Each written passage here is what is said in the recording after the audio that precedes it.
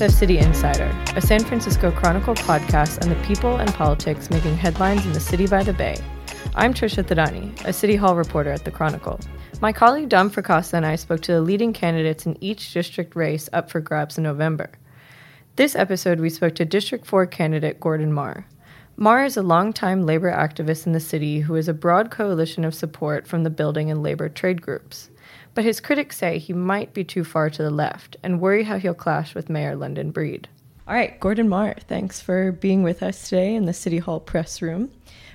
So we're going to start off by giving you 60 seconds to do your elevator pitch. 3, 2, 1, go. Yeah, my name's Gordon Marr. I'm running for the Board of Supervisors in District 4 to ensure that the Sunset District in San Francisco remain places where working families, seniors, and people from all walks of life are able to live, to work, to raise a family, and to retire with dignity now and into the future. It's also why I've been working on these issues as a nonprofit executive director and a community leader for over 25 years. I started out organizing immigrant families in Chinatown as executive director of the Chinese Progressive Association, where I led efforts to improve living and working conditions in the community. I've served as director of the Northern California Citizenship Project to foster civic participation of immigrant communities regionally. And over the last 8 years, I've served as executive director of Jobs of Justice, where I've led efforts to raise the minimum wage to $15 an hour, to create the nation's first ever retail workers' bill of rights. I was a leader in the campaign to save City College from closure and to make it tuition free for everyone. And I also have expanded access to home services. Yeah, sorry, it's hard. No, it's okay. Yeah. All right, that was pretty good though. You fit a lot of it in. Okay, so first question. So people in San Francisco, they often go to places in D4 like Ocean Beach to get away from like the hubbub of the rest of the city. And it's seen as very like family oriented, this nice quiet place that's insulated from a lot of the other troubles that we see in other parts of the city like D6, for example. What are the issues there? Like, what do you hear voters are concerned about in D4? It's interesting because I work in the Tenderloin at the Hotel Workers Union Hall. So I'm kind of at ground zero of a lot of the big sort of social problems that are facing the city, from homelessness to income inequality. And but then when I go home, when I ride the L car, Taravel, to go back home, it does seem like a whole nother world out in the sunset. Yeah, it's a pretty big contrast. Yeah. But I do think just under the surface, in our sort of suburbs in the city, Sunset District, a lot of the big issues that are impacting the overall city are also facing the Sunset. Homelessness, we've seen an increase in the homeless population in our neighborhood. The Sunset District and District 4 has always had the lowest number of homeless in the point in time count that the city does. But we've definitely, anecdotally, I think, seen an increase over the past year. I think some of that is due to the sweeping of the encampments and the get tough on the homeless approach that the city's taken in the Mission and Civic Center, and it really hasn't housed homeless people, but it's just pushed them out to other neighborhoods like the Sunset District. Do you know numbers on I know that the homelessness count comes out once a year, but what are those? The last count I know was in 2017 was 31 homeless in District 4. What was it the year before? Actually, I don't know the number before, but now, we expect the number to be higher, or for the next count that I think is coming up either at the end of this year. So there's a growing homeless population. We've also seen increase in property crime and car break-ins in the Sunset District, anecdotally again, and even housing affordability is an issue. That's a big issue, one of the big issues in the city over the last decade, and in the Sunset District, that's also an issue, even for homeowners like myself, and the Sunset's majority homeowner district. I think there's big concerns about whether my daughter and her friends and the children in the Sunset District in our city are going to be able to afford to live in the city that they're being raised in. I want to read you something from your campaign website, Gordon, where you say there are immense opportunities for housing that's affordable in San Francisco, including in the Sunset. Where are some of those housing opportunities in your district, and how do you keep those affordable? Well, I think that we absolutely need to expand our housing stock in San Francisco to meet the demand. And I know, like say with the Central SoMa plan, moving forward here and to be approved this fall here at City Hall, that's projected to create 35,000 new jobs in the SoMa area, but only 7,000 new housing units. So that's a pretty extreme imbalance in jobs and housing that's going to exacerbate our housing affordability crisis unless we greatly expand our housing stock. And so we need to do that citywide and actually regionally as well. But in the Sunset District, I'm committed to exploring ways that we can do it that are appropriate for the character of our neighborhood, which is mostly single-family homes. How do you define like appropriate for the character? Yeah.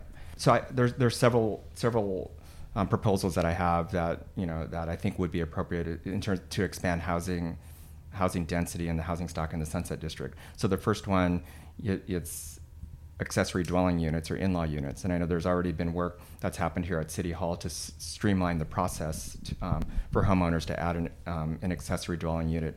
I would like to take that a step further, but actually that hasn't really resulted in very many new in-law units being brought onto the market citywide, and especially in the Sunset District. So I would like to take that a step further and create financial incentives for homeowners to do that, which I think would be a win for the homeowner, adding value to their property. It would be a win for tenants because it would be a new rental unit that's affordable, and it would be a win for the city, I think, because it's a less costly way and a quicker way to add rental units than new construction of an apartment building.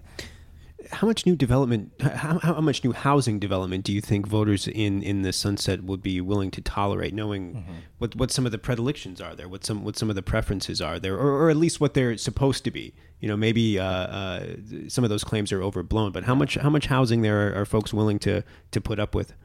I actually believe that the sort of NIMBY attitudes of the Sunset District and the West Side, which I'm well aware of. I've lived there for 13 years. We moved there to raise my daughter and enjoy the sort of quiet suburbs and city lifestyle. Those have softened over the years. As an example, there's the first affordable housing project specifically for teachers and other school workers is moving forward in the outer Sunset District now, and it has pretty strong support from the neighbors and the community. Yet 20 years ago, there was a very similar project that was proposed at a different site in the Sunset District, in the Park side, that was strongly opposed by the neighbors, and it didn't move forward. So I think that's an example of if there's housing that's built that is for a particular category of workers, in this case teachers or other people that the community feels like needs housing, then there's going to be some more support for it now than there was in the past because of the severity of the housing affordability crisis. And I would like to see that educator housing project that's going up on 43rd and Judah be replicated at other publicly owned sites in the Sunset District. I've identified 4 where there's potential opportunities to Where are replicate. those 4? They're school district properties that are not being used for classroom instruction right now, but for offices. So I feel like we could replicate the educator housing project, but also consider having the new affordable housing be for families with children in the school district.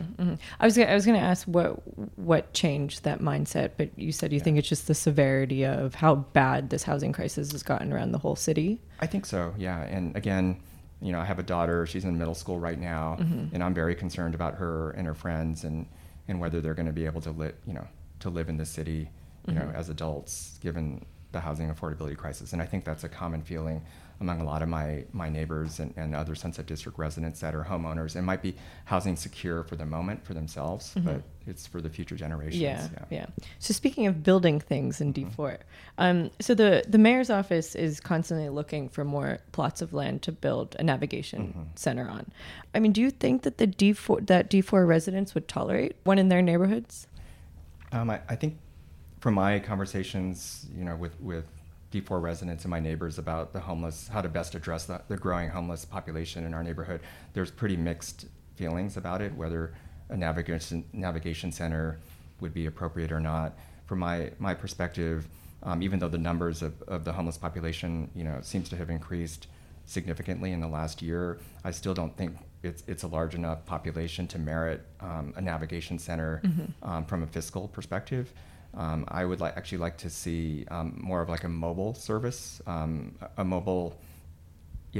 homeless like mobile service unit in the Sunset District, where there could be similar services that are provided at a navigation center in terms of access to showers and restrooms and referrals to supportive housing and social services, but not having it be at a permanent site.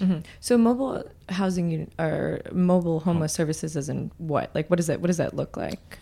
That's something I would like to explore, with Jeff Kozitzky and his team and the city. I think that would be an alternative to having a permanent navigation center. Again, given the fact that the numbers, even though they've gone up, I don't think merit something like a navigation center at this time. Yeah. So essentially something that could like come in during the day, Yes. give people these services, but then leave. Yeah. So where would these people sleep? Anecdotally, I think we see in the Sunset District, a lot of the newer homeless population are living in vehicles, right? RVs and vans along the Great Highway and along Lincoln. So the city's homeless strategies need to sort of look at that new trend of more of the homeless populations as the tent encampments have been sort of swept and there's been stronger efforts to prevent tent encampments. We see more people living in vehicles, including in the Sunset District. Like, for example, I think what the approach that is happening in District 11 right now with Supervisor Safai, where there's an effort just to push homeless people living in vehicles on a certain street in his district off that street it's not a comprehensive solution, because it's just going to push them. They're just going to move to another street, in the district or in a different district. So we need a more comprehensive solution to address the growing population of homeless living in vehicles. One of your competitors in the race, Jessica Ho, moved back to San Francisco in March. Now, even though, of course, she has ties to the district, do you feel like she's an interloper? I'm not sure if interloper would be the term I would use. I do question whether she's qualified to represent the Sunset District, given her lack of experience in our neighborhood and in our city. And I also question whether she has the experience to deal with the big issues, here at City Hall that the Board of Supervisors need to address for the same reasons. So when you say you worry she doesn't have the experience to be able to run the district, what do you have in return? Like what experience have you gained that would make you qualified to run this district? Well, I think that's one of the strengths of my, what I bring to the table is my decades of experience as a nonprofit executive director and a community leader in the city on issues of importance to working people, to students, seniors, and families. So I think that's really important, and not just the accomplishments that I've achieved in terms of, my role in the campaign to save City College from closure and make it tuition free. What was your role in that? I helped to convene the coalition, the community coalition, that worked, on the multi-year campaign to support the college, in the accreditation struggle, and then I also work closely with Supervisor Jane Kim and her office and the coalition on the policy proposal to make City College free, both the legislation that we passed here at the Board of Supervisors, as well as the revenue measure, which was Proposition W on the 2016 November ballot. Yeah. All right, now it's time for the lightning round. What is the first piece of legislation you'd like to sponsor as a supervisor? Legislation that would create a Sunset community plan. That would be a comprehensive plan, community-driven plan for the future of our neighborhood that includes housing development, improvements to the transit infrastructure, strengthening our commercial corridors, and also our open spaces and parks. One of the most closely watched ballot measures on the coming November slate, I think, is Proposition C. Where do you fall on that one? I support Proposition C because it's the biggest, or the biggest and best sort of proposal right now to really address the homeless crisis that the city's facing. And I think it'll house thousands of people that are currently living on the streets and also provide needed substance abuse and mental health services. And Prop 10, the one that would repeal Costa-Hawkins, what's your stance on that? I support Prop 10 because I think it would restore local control over our rent stabilization laws. We don't need Sacramento telling us what we can or can't do on these important policy decisions. How do you feel about being considered a progressive candidate in the race? I don't think that those political labels are relevant to most of my neighbors and Sunset District residents. Those are more, political insider labels that are used here, by the press and the political groups. I think the Sunset District residents just want a supervisor that they can trust, has the experience and the capabilities to represent their district effectively. And the most difficult question of the lot, and this is the most gotcha question we have. What do you do for fun? So you sweat there a little bit. Yeah. It's my family. I mean, that's why I moved to You have the one Sunset daughter? District. Yes. Okay. And so just hanging out with my family, that's it. Yeah, and that's been the case for many, many years. Yeah. Well, thank you for coming and joining us. Really appreciate it. Thanks, you guys. This show is a part of the San Francisco Chronicle Podcast Network. It was produced by me, Dom Fracassa. For more City Hall coverage, visit sfchronicle.com.